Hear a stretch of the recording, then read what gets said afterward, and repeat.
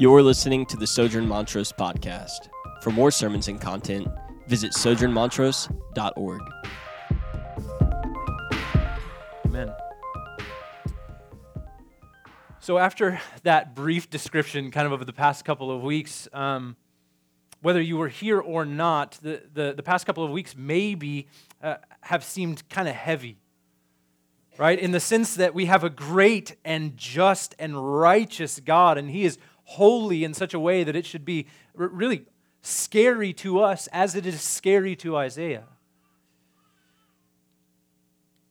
And we've seen that His church, right, that His people, His new dwelling place must be holy as He is holy. And for us as a church, that's got to be, kind of frightening in the sense that, for the most part, our unholiness is fairly evident.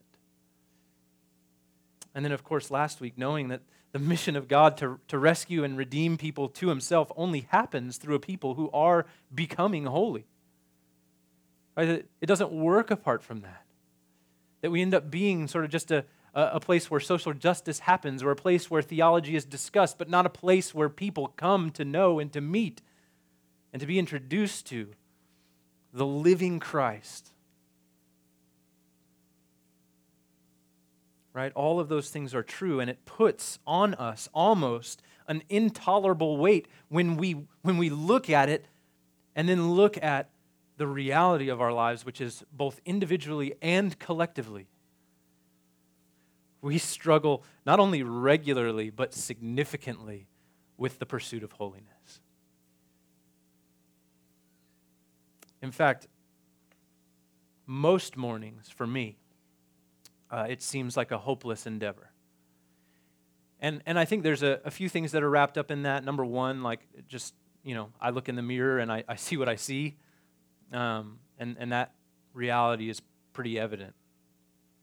But then I also have sort of this unique view of the church, and that not only am I dealing with all my mess and my sin and trying to figure out how the Lord would redeem that and make me more like Him, but I'm also looking at and being invited into all the sin of the church around me. And look, I do that gladly, but on some days, again, on most days, this idea that we not only should be, but that we can be a holy people set apart for God's glory and for our good seems impossible.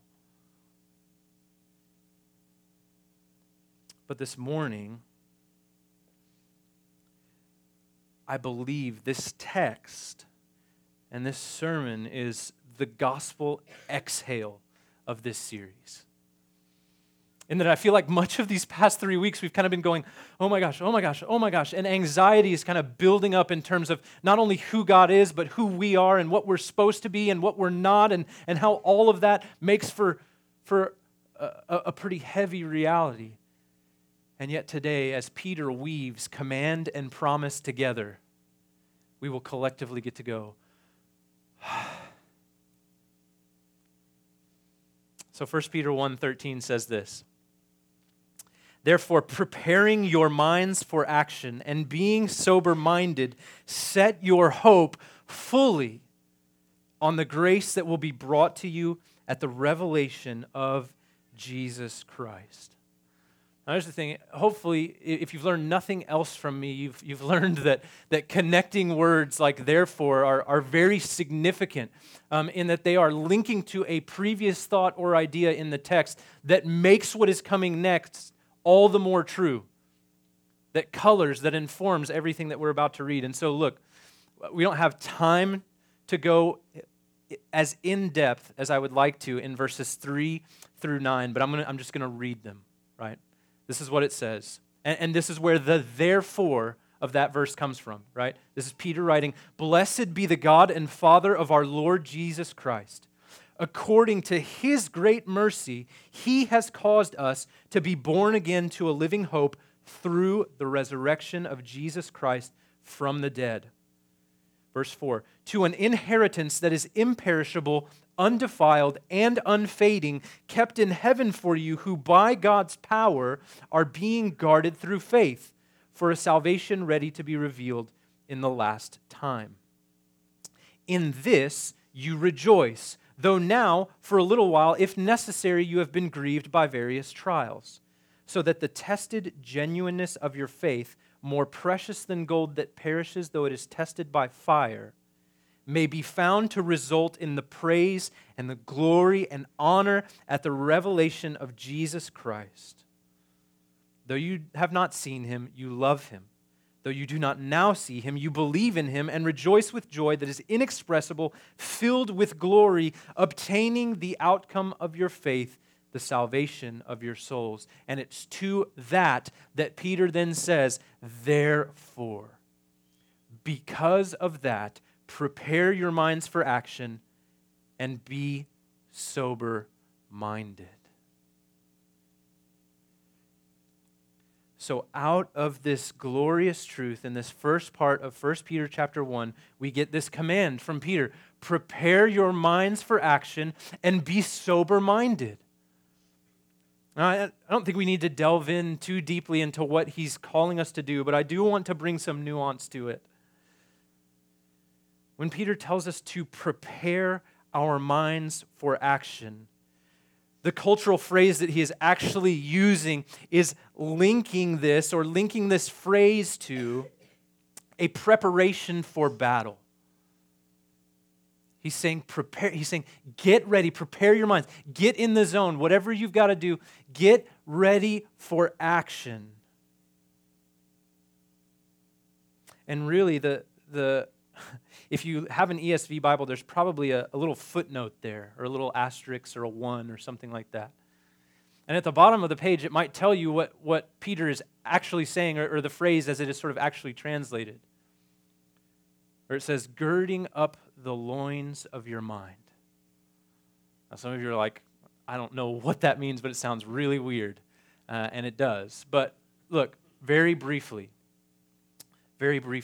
right? The traditional garb of a Middle Eastern man would have been a tunic, essentially, something that went all the way down to their feet. And what Peter is telling them to do is to gird up their loins, or essentially in preparation for work or in preparation for battle, men would take that cloth up and they would essentially tie it in a fashion to where it was no longer an impediment to them moving quickly or moving freely. And if you were here last week, right?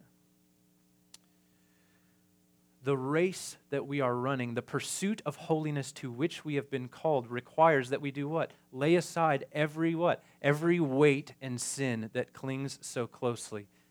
We are being told the exact same thing by Peter. So we have some unity of thought here. And then he tells us to be sober-minded. And not just a physical sobriety in the sense that we've gotten over our drunken stupor, but a spiritual sobriety. A sobriety where all of our thoughts, all of our affections are kept so as not to be inebriated with or impeded by the pleasures of the world. Right, so we're being given here a command, an imperative, something that we must do. We must prepare ourselves for the difficult work that is ahead, so much so that we need to rearrange how things are set up in our lives, and we need to sober our minds. We need to remind ourselves of what is real. We need to remind ourselves that we have an inheritance that is imperishable, undefiled, and unfading, being kept for us, guarded by God's own power. That even though now, if necessary, we endure various trials, we can rejoice with joy that is inexpressible, filled with thanksgiving, because we know that we will obtain the outcome of our faith, the salvation of our souls. Therefore, prepare your minds for action, be sober-minded. But here's where we see the shift, and what we are going to see happen more than once today, is that in the self-same verse, as we have a command to be distinct, to be set apart, to be holy for God, we also get a promise from God where he says this: set your hope fully on the grace that will be brought to you at the revelation of Jesus Christ.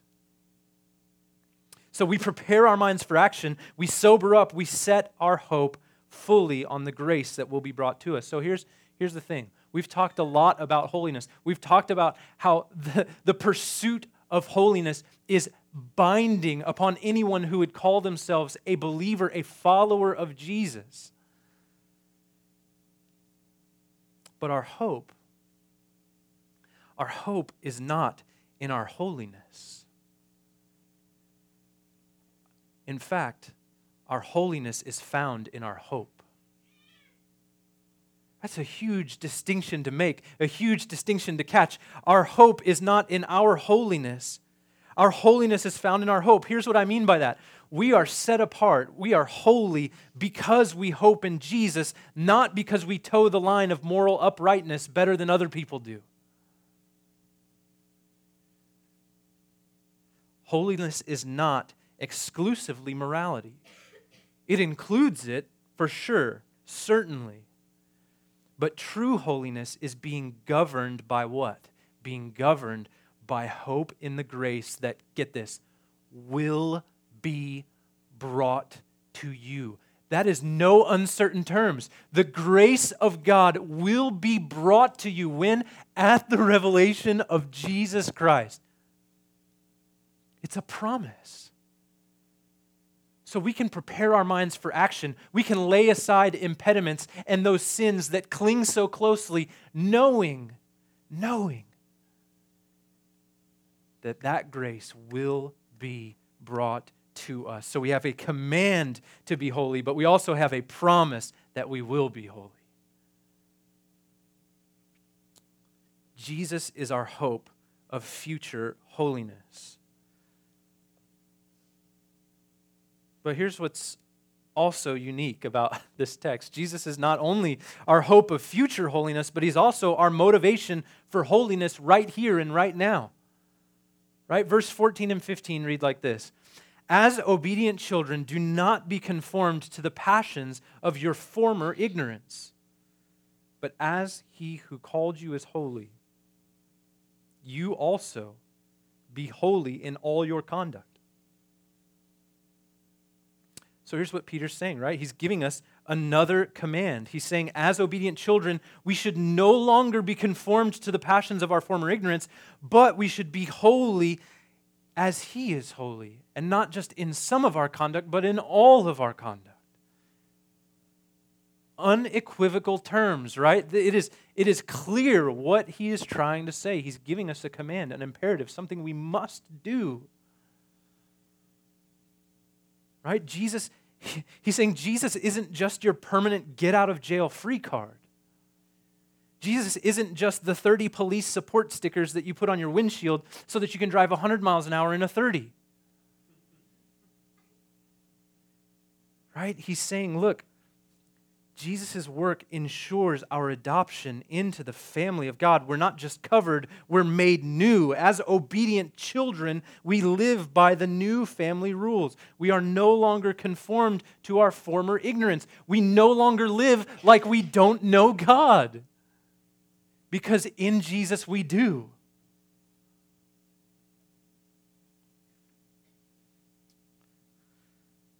As he who called you is holy, you also be holy in all your conduct.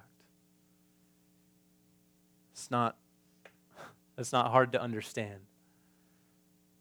But just for clarity's sake, right? Holy in all of our conduct means every aspect of who we are. So that means our thoughts, that means our speech, and it means our actions. So as 2 Corinthians chapter 10 says, we take captive every thought and make it obedient to Christ. As Jesus in Matthew 12 says, right, the mouth speaks what the heart is full of. We want our hearts to be full of Christ, and so to speak Christ, to speak holiness. And of course, in our actions, in our conduct, in the way we behave, in the way we carry ourselves, in the things that we do and in the things that we don't do, because God has said that they are either good or not good. We have a command. We have a motivation to be holy. We have a motivation to be holy in that, one, not only have we been commanded it, but we've been promised that it will be brought to us at the revelation of Jesus Christ. So Jesus is not only the motivation for our holiness, he's also the hope of our future holiness. But just as soon as we begin to think that maybe the weight is more than we can bear, Peter comes in again and he gives us a promise. He's given us a command. He's given us a promise. He's given us another command. And here is another promise in verse 16 when it says, "Since it is written, you shall be holy, for I am holy." And in this, Peter is quoting from the book of Leviticus. Now, here's the thing. You would think, right, at first glance, that this is another command. But it's actually a promise. This seemingly imperative passage is actually indicative, meaning this passage that seems like something that we must do is actually something that we are. So this verse 16, is not telling us what to do, it's telling us who we are. It's another promise weaved into and among the command to be holy from Peter, the promise of a promise-keeping God, that He will make us holy as He is holy. That's what he's doing in this verse. He's referencing God speaking himself, right? The very words of God. He says, "Since it is written," direct quote, God promises, "You will be holy as I am holy." So what's Peter telling us to do, really, in verses 14 and 15? He's telling us to be who we are. He says, look, You've already been made children. You are children, so act like children. Children of God, not like maturity level-wise. Right? You are the people of God. You belong to Him, and He has promised to His people that they will be holy as He is holy. Be who you are. Peter is saying that the transformation from enemy to son, from old creation to new creation has happened. So let's journey towards our hope of holiness by becoming holy as we go. So I guess the question is, why don't we, right? And for that, Peter's going to give us another command, verse 17. "And if you call on Him as Father, who judges impartially according to each one's deeds, conduct yourselves with fear throughout the time of your exile." Seems counterintuitive, doesn't it? Why should I fear God if He is Father, right? Why should I fear God if grace will be brought to me at the revelation of Jesus Christ? Well, I think we have to understand the nature of the fear that Peter is talking about, and it's a reverent fear rather than a punitive fear.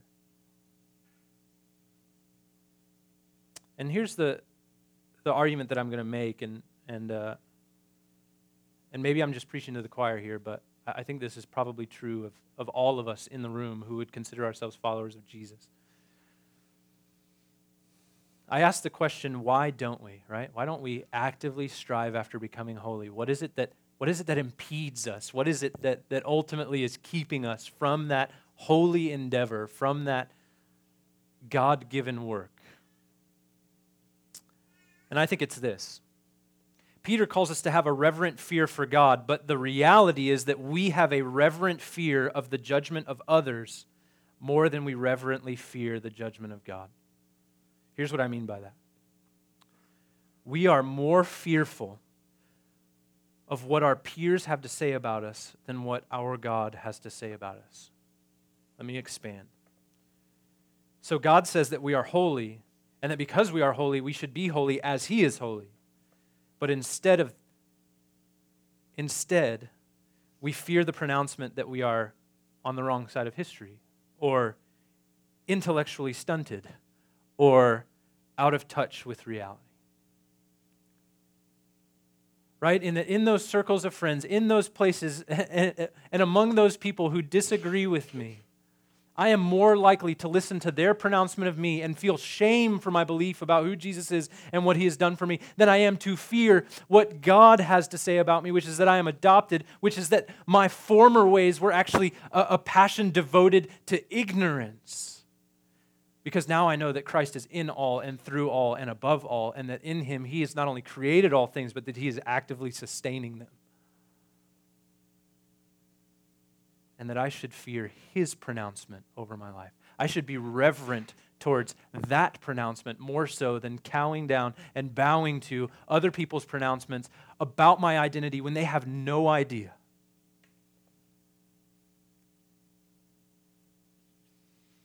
So Jesus is our hope for holiness. He's our motivation for holiness now. And that's all great. But we still have to deal with the fact that we daily reveal our unholiness, don't we? So what do we do when we fail to follow God's commands? What do we do when we fail to prepare our minds, when we fail to be sober-minded, when we fail to be obedient children, when we are conformed to the passions of our former ignorance instead of to our new identity, when we are unholy in our conduct instead of holy? What do we do?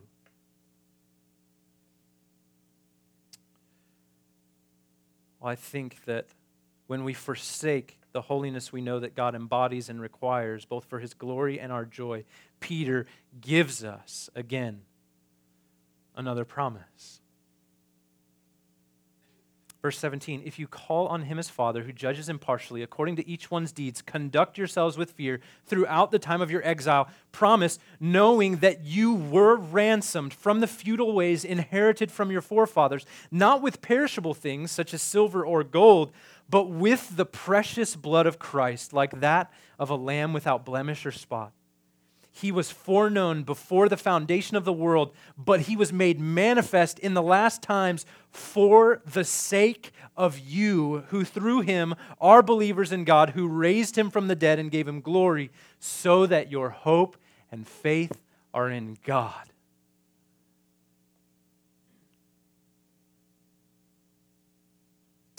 Jesus is not just the hope of our future holiness.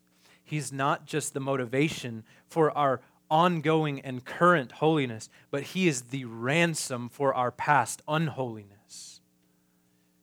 So Peter urges us to proceed in all of this, knowing that we're going to fail, but knowing that we can find comfort and rest in the fact that we have been ransomed, past tense.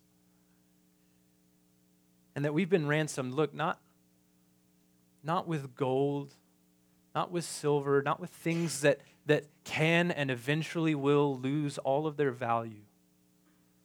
But we've been ransomed with the precious blood of Christ. So I stated that there was a problem earlier, right?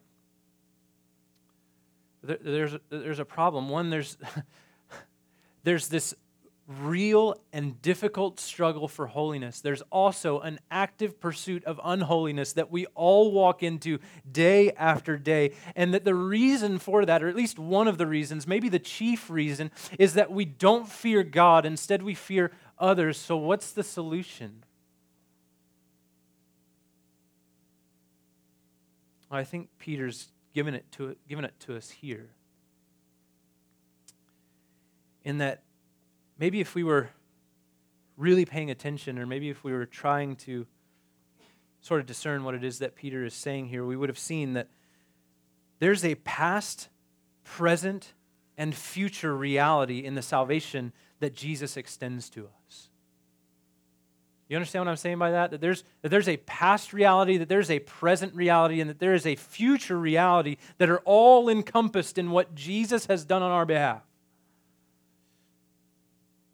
Let me put it to you like this.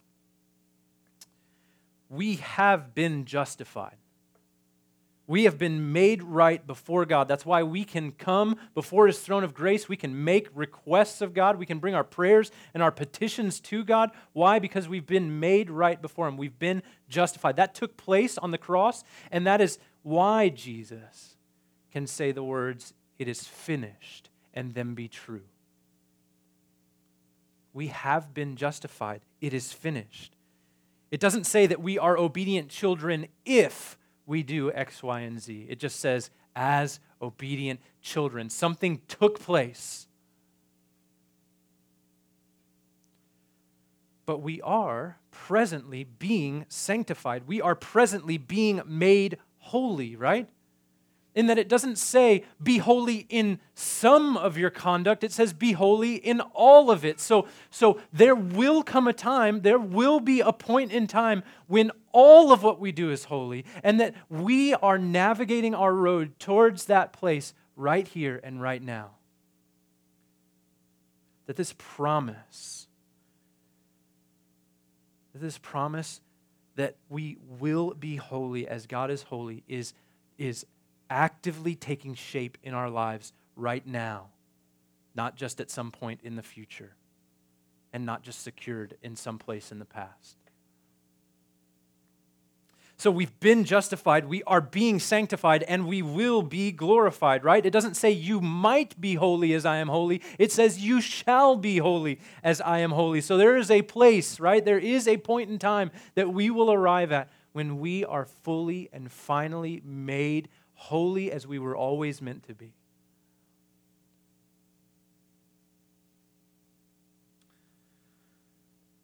Why is this important?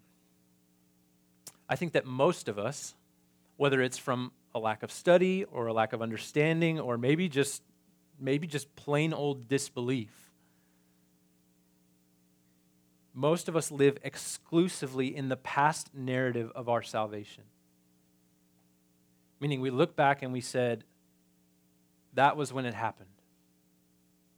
And so my present reality is really just a hearkening back to that. And my future reality is just, this is it. This is all I see.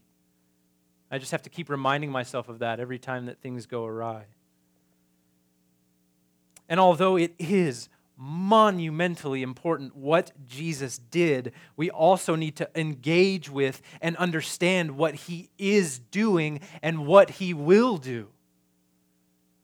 In that the salvation that Jesus brings and the redemption that he gives us is a redemption of our whole lives, not just a moment.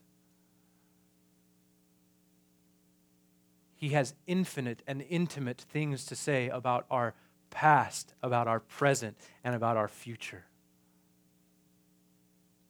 You see, Jesus secured our holiness in the past. He's working our holiness in the present, and he will complete our holiness in the future. So though holiness may seem impossible at times, through Jesus we have a past ransom, a current motivation, and a future hope.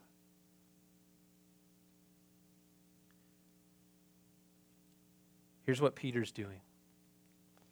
Peter is addressing all of who we are.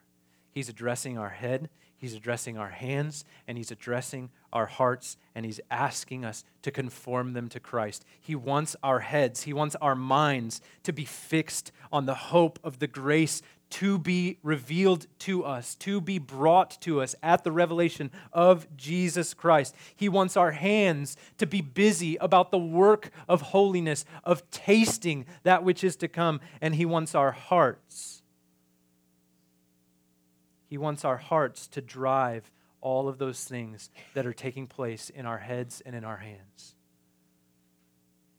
He wants our hearts to know that we are secure in the ransoming work of Jesus, who was made manifest for our sake, so that the work of our hands and the belief in our heads are empowered by truth as we journey to our common destination. And what is that destination? You know, we always talk about how psyched we are about heaven. You know what's so great about heaven? What's so great about heaven is that there is only holiness and there is no unholiness. That's really it. The sin that creates fracture between us and God, and the sin that creates distance between you and I, that all goes away. And so there's no tears anymore, and there's no sickness anymore, there's no death, because what? Death is a consequence of sin, not of holiness, right? So none of that is present.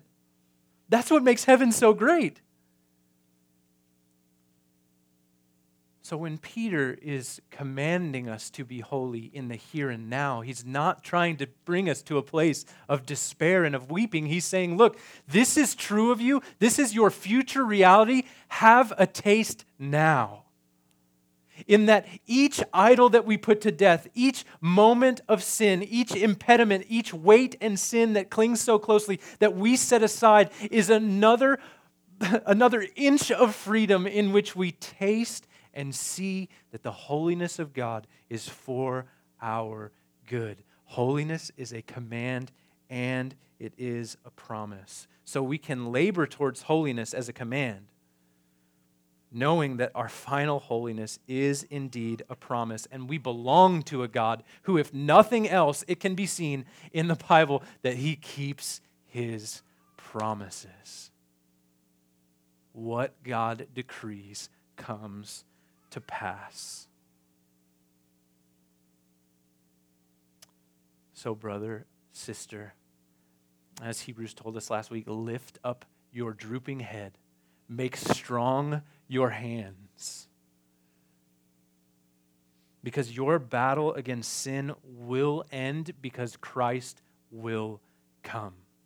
His grace will be brought to you at his coming. And so we can rest in that, and we can remember that this morning. Let's pray.